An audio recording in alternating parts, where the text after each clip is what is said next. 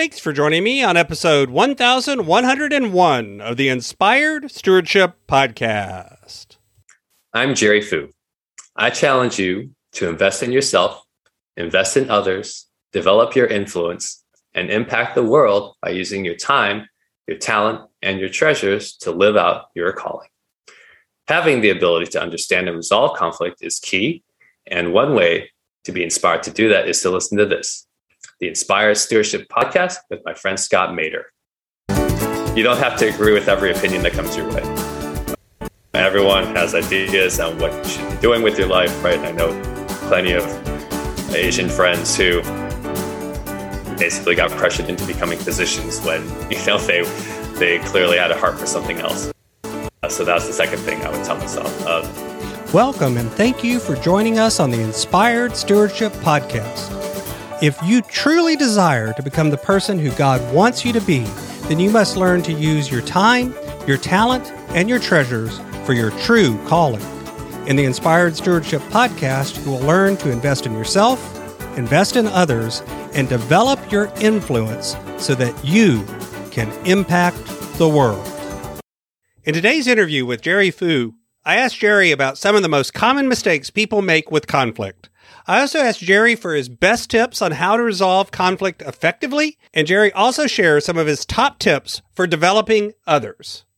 One reason I like to bring you great interviews like the one you're going to hear today is because of the power in learning from others. Another great way to learn from others is through reading books. But if you're like most people today, you find it hard to find the time to sit down and read. And that's why today's podcast is brought to you by Audible. Go to inspiredstewardship.com/audible to sign up, and you can get a 30-day free trial. There's over 180,000 titles to choose from, and instead of reading, you can listen your way to learn from some of the greatest minds out there. That's inspiredstewardship.com/audible to get your free trial and listen to great books the same way you're listening to this podcast. Jerry Fu is a conflict resolution coach for Asian American leaders. He started coaching in 2017 to help other Asian American professionals deal with the challenges they encounter at work, with their families, and within themselves. Prior to starting his coaching business, Jerry worked as a pharmacist and began facilitating leadership workshops in 2012. Today, Jerry offers a range of coaching services, which includes individual coaching, group workshops, and keynote presentations. In his free time, Jerry enjoys travel, trying new restaurants, and lots of salsa dancing. Welcome to the show, Jerry. Hi, Scott. Thanks for having me. So last week, we talked a lot about how you're working in conflict resolution coaching and helping people get better at handling conflict. What are some of the common mistakes people make when they're dealing with conflict? Yeah. I know for me, in my own struggle and failure to actually get better at this, the first mistake is avoidance, right? Somehow thinking that you mean it won't just go away magically? Yeah, I know, right? Somehow the best word I heard talking about resources, there's a book called The 4 Conversations by Jeff and Lori Ford. And they talk about one of the best terms they use throughout the book is automagically. And somehow things automagically get better, as if somehow people will figure out exactly why you're upset with them and then fix the problem that you're upset about that they don't know about. I feel like I see that in a lot of relationships. They say, well, if you really love me and you really knew me, you know why I'm upset with you right now. And I'm thinking, that could be true. It doesn't really work. Yeah. And that was one thing as a leader, you learn that you have to bang the same drum like every week, every day, even, because people forget. It may seem repetitive to you, it may seem exhausting to you, and you can't assume that everyone is as invested as you. So avoidance is the first thing. And then a second sub-point of that avoidance is overcompensating, right? Because you are avoiding the problem that they obviously haven't figured out how to resolve. Like now you're fixing it yourself instead of getting them involved. And I'll give an example just so it doesn't sound all theoretical. Let's say a technician mistypes a prescription and I see the typo. Maybe we're busy, maybe they're tied up with other things or they're not available for me to give them the feedback to make sure they correct it. And so I just fix it myself. It's like, okay, one time, yeah, I don't know the reason. Maybe it's an aberration. They're usually pretty accurate. Okay. But then it happens a second time, like the same mistake happens. And now it's a pattern, right? Now it's a habit, and I am not addressing it. And now I'm doing two jobs for the price of one because I refuse to get them involved and train them up, because even though that would long-term be better for both of us, because now they know my expectations and they're like, oh, okay, yeah, sorry about that. Okay, this is what, here's some justice to make sure it doesn't happen again. Overcompensating is a subset of the avoidance. The second mistake, though, the big one, is charging ahead with no plan. And they just say, maybe they've avoided something long enough and they say, okay, I can't, they correctly realize that they cannot afford to tolerate this bad behavior any longer. But then they just charge ahead without really asking for feedback, doing their homework about a situation. The whole failing to plan is planning to fail. They think, okay, as long as I have courage and I charge ahead, I'm going to get it done. And then they realize they pounce like a lion instead of creeping like a cat, as I've heard one coach say. And then they realize, oh, now you have to apologize twice. One, because you basically put the person on the defensive. And number two, you were wrong about the situation, even though you had justified it in your head as to what was really, but you felt like your assessment was accurate. A third mistake is they think that conflict resolution involves conforming the other person to your side, that you have to twist their arm into realizing that no, like what their side is completely without merit, and they just need to come alongside and trust that because you are the leadership person and you are the expert, that you're right, and they have to just come along. They just have to come around. And I'll give an example for that too. At one point, one of my pharmacists dispensed medication to the wrong patient. The technician filled the medication under the wrong profile. The pharmacist go bye. And now we have a problem. And as manager, of course, I found out about this and I had to confront both of them and talk about, okay, what happened and what do we need to change? And the most frustrating thing was the fact that the pharmacist kept insisting. She goes, I just don't make mistakes. This wasn't my fault. She messed up. And I had to say something like, true or false, you are supposed to catch and fix any mistakes before they leave this pharmacy, regardless of who made them. Yes? Well, yeah. Okay, so what happened? And it's still your responsibility, even if you were the person that took the wrong action. Yeah, exactly. You are still goalie. And unfortunately, yeah, exactly. I'm not taking away from the fact that she she was a factor in this mistake. And at the same time, for you to say, she messed up. She's not the only, this isn't, I have to talk to everyone that Tom got passed to. And I would ask her things like, so what are you going to do differently? She goes, I guess I'll just be more careful. I'm just like, no, unacceptable. I need a more specific response. Even if I'm right, she just got passive aggressive since then. She'd just be like, well, is this my fault too? And it's just, oh my goodness. And if I had to do it all over again, I would ask her, and this may or may not be successful, but I know have a greater chance of success than what I had actually done a couple of years ago. I just said, hey, do you believe I'm on your side? Do you believe I'm just here to help you? We all have reputations on the line because I'm manager. So even though I wasn't here for this error, also your responsibility. Exactly. The liability falls to me too, which means if it's partly also my fault that somehow I overlooked this whole mistake, then now I'm on the hook for this as well, which is why we're having this conversation. Do you believe that safety for the patients is paramount? Yeah. So, okay, if we know that patient safety is number one, then why would any of us be okay with this happening? Why would you just pass the buck? And again, there's only so much I can do with a personality like hers.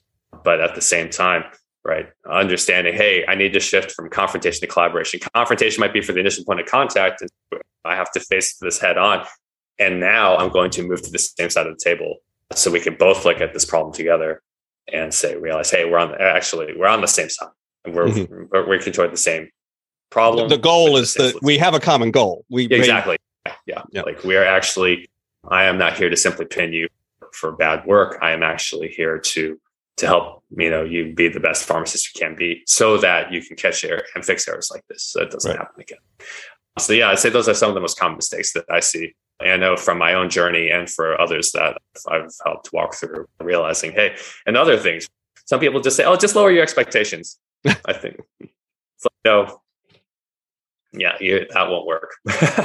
You can try. Well, you'll end up lowering them again. Yeah, they'll just keep going down, and then you definitely won't be happy. But you keep rationalizing. You're like, maybe I'll just get over this. So let's flip the script a little bit, and if folks are dealing with conflict, and maybe they heard some of their own behavior in what we were just talking about.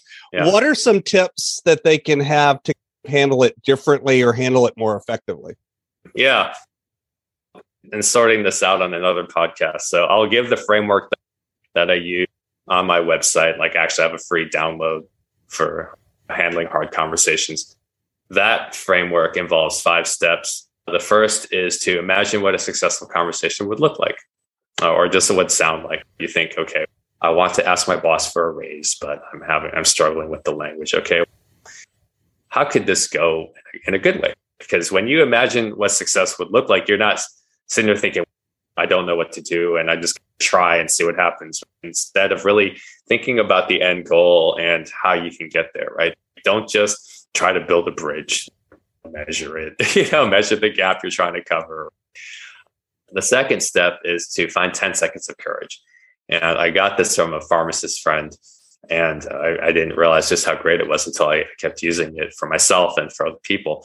And by this, we mean that you don't have to be Superman or Wonder Woman, because a lot of people think, well, if I feel like I have enough courage, finally I'll have this conversation. That may not happen for weeks, especially if you're yeah, exactly. And so when you realize, hey, I just need to shrink this change, right? Think about like Atomic Habits by James Clear. He's just like, hey, you just need to do like the minimum actionable. Mm-hmm. And so you realize, hey, you know what? 10 seconds is all I need to pick up the phone or send that email or send that text. And you don't have to say a lot. You just need to say, hey, I need your help sorting something out. Like, you don't have to be like overly specific. You don't want to be generally vague either, but just make sure you say, hey, I need your help with this situation. Are you available? That's all you really need. And so people are like, oh yeah, I can say that. It's like, okay, good. So do it. Right. The third step is to script your critical moves. And so go ahead and not only imagine what success would look like or would sound like, but also write out exactly what you want to address. Don't let your thoughts rattle around up here. You might forget something. But when you take the time to organize it on paper, now you can say, okay, well, here's everything here. How does this flow? What would be the most logical way to present all this? Then the next, though, like step 4 is key there. Don't just script them, rehearse them. You need to put this into practice. See how you come across in the mirror. Record yourself on your phone. How does this come across? Send it to your friends. Ask your friend to role play as the boss you're trying to ask for a raise from, right? Now, like, you want to get strong enough in the dojo before you actually fight outside the dojo. And so the more practice and muscle memory you give yourself, the more likely you are to succeed when you actually get to game time. One of the great examples was like the sit-ins from the civil rights movement, because unless the people had friends to practice with who would blow smoke in their face or press their cigarette butts into their clothing or grab them or shake them or intimidate them, if they didn't have that preparation, they would probably back off in the middle of the crucial moments. And then step 5, just do it. Like, you just have to follow through. You've done your homework. You've set everything in motion. You can't allow yourself to default to comfort, because that's why you got to shut the gate behind you, throw away the key, and just be like, okay, I'm in the deep end of the pool. I can't reach for the life preserver or I reach for the side of the pool anymore. I just have to get the set in motion. And so another way of looking at it, we came up with the 5 C's of conflict resolution. And that is, first C is compassion. Have compassion for the person you're talking with. Let's say you're asking for that raise from your boss. Hey, your boss has a lot on his mind. Maybe he's, not trying to be like a pain in your rear end and just be like the obstacle to the disposable income that you need to take care of other things, because things are expensive. The second is curiosity. Hey, learn about the situation. Learn more about the perspectives. See what's really going on. Be the detective. The third is courage, right? To set things in motion. Hey, I need to talk to you. Fourth is collaboration, right? Hey, boss, I understand that money is tight right now, and I want to work with you on how I can justify a raise. I want to know how I can add more value so that you would be excited to give me this raise and to feel like I'm really contributing. So I know I can be a better employee for you, right? Now you're selling the benefits on this. And then 5, aim for closure, right? Closure is wonderful. Like when you find that resolution and understand that, and tying back to the first thing that I mentioned in my framework, right? Success may not be a completely restored relationship. That's another thing that people need to watch out for. Closure might mean finally getting, I had to evict a roommate at one point. Closure at this point was getting him to move out without having to call the cops. Other times it's just to say, hey, you know what? Things aren't working out at this company for either of us. Because in the process of being fired, I've also had to fire people. And so to do it with a level of empathy and compassion and to treat them with dignity, even if they've lost your respect, is very difficult, but also very necessary, because I hate losing the job. I hate worrying about my next paycheck. I hate all these other things. I don't want to admit this part about my identity. Okay, let's help you land on your feet somewhere. Let's help kind of get you moving in the right direction. So yeah, that's another way of looking at it, if they so choose. If you could give your younger self some advice, what are some of the tips or the hacks that you would give to your younger self to maybe smooth that journey? Yeah. I would, if I could travel back in time and, tell myself 10 years ago, say, hey, I would tell you that your boss isn't paying you for stories as to why you didn't get the job done. Get the job done. That's all it is. All he needs to hear is, did you do this? And you say yes, right? That's all you need to tell him, that you actually did the job.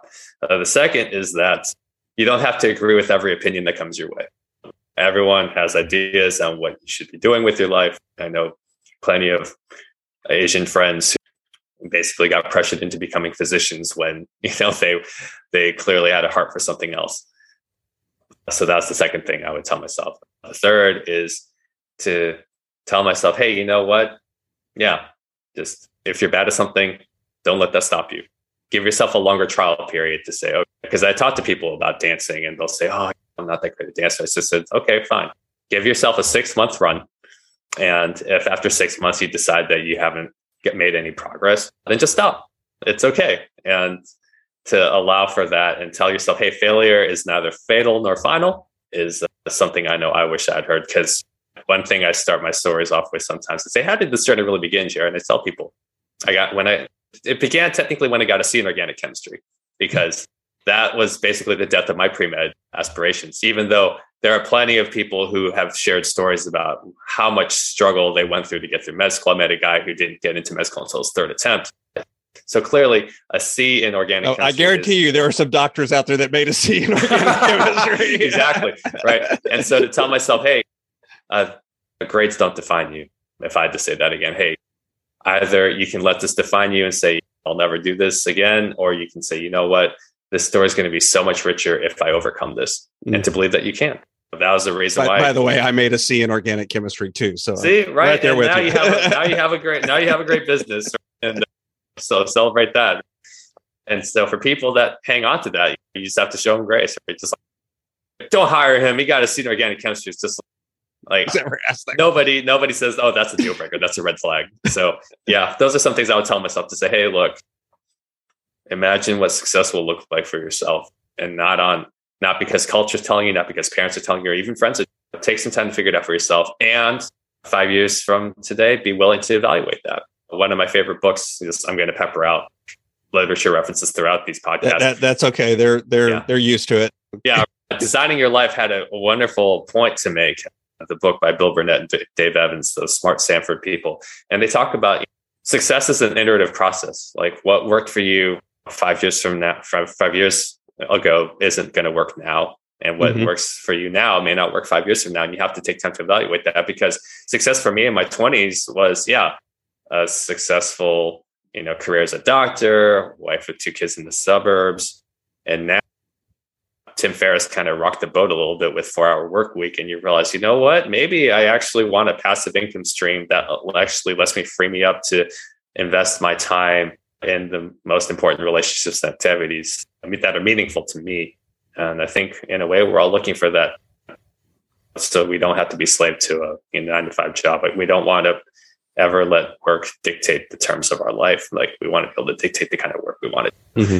Yeah, those are some of the things I wish I could tell myself. So if somebody out there is hearing all of this and they want to be working and helping and investing and developing others, maybe they're in a leadership position, maybe they're not. Yeah. But they feel, a lot of times people will say, I want to help somebody, but I feel unprepared. I'm not ready myself. Mm-hmm. What advice or what tips would you give them? This may sound silly, but just start now. Like, just if you want to do a quick catalog your strengths, right? Take a test, like I'll plug Predictive Index, do a behavioral assessment to find out what exactly your strengths and blind spots are, whether it's Clifton Strengths Finders, which is another popular one, or Myers-Briggs. Just do something that lets you learn more about yourself and say, okay, what do I like? Here's a question I've used. They said, who are the people that are willing, available, and competent? And what is your willingness? What is your availability? And what are you competent in? Because if you can hit those three things, then you have an idea of what you'd like to mentor, who you'd like to mentor, if you choose to develop people. Because you have to be willing, you got to want it, you got to care, you got to be available, you got to clear out your schedule so that you can actually meet with the people. And then you have to be competent, right? You have to have some level of previous success so that people will actually take you seriously. Because I've been mentored by people who are willing and available. And I can assure you that just because they're willing and available doesn't mean I should follow their example. Mm-hmm. Yeah. You can follow Jerry on LinkedIn as Jerry Fu, or find him on his website at adaptingleaders.com. Of course, I'll have links to those over in the show notes as well. Jerry, is there anything else you'd like to share with the listener? Yeah, sure. When you go to the website, there is a free download. We may have mentioned this earlier in the previous episode about, free download on a framework to handle difficult conversations. You can also schedule a complimentary 30-minute call just to share your story or a challenge you need some help with. No strings attached. You can also find my free book blog where I discuss interesting and useful leadership literature. I summarize it for you, give you some key takeaways. So if you don't have time to read, just check out the blog post, and hopefully that's enough to get you going, or to inspire you to read the book yourself and see what kind of dialogue that leads to. Other things are available. I have a monthly book discussion. It's just $10 a person, the first Wednesday of every month. We do some networking. I'll give you a book summary, and then there's some facilitated discussion. So it's a great opportunity to network, get some insights, and even stay in touch and keep each other accountable with whatever next actions you want to take after having heard the book summary. Thanks so much for listening to the Inspired Stewardship Podcast.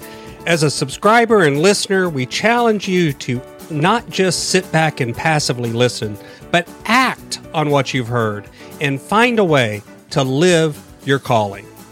If you enjoyed this episode, please do us a favor. Go over to inspiredstewardship.com/iTunes rate, all one word, iTunes rate.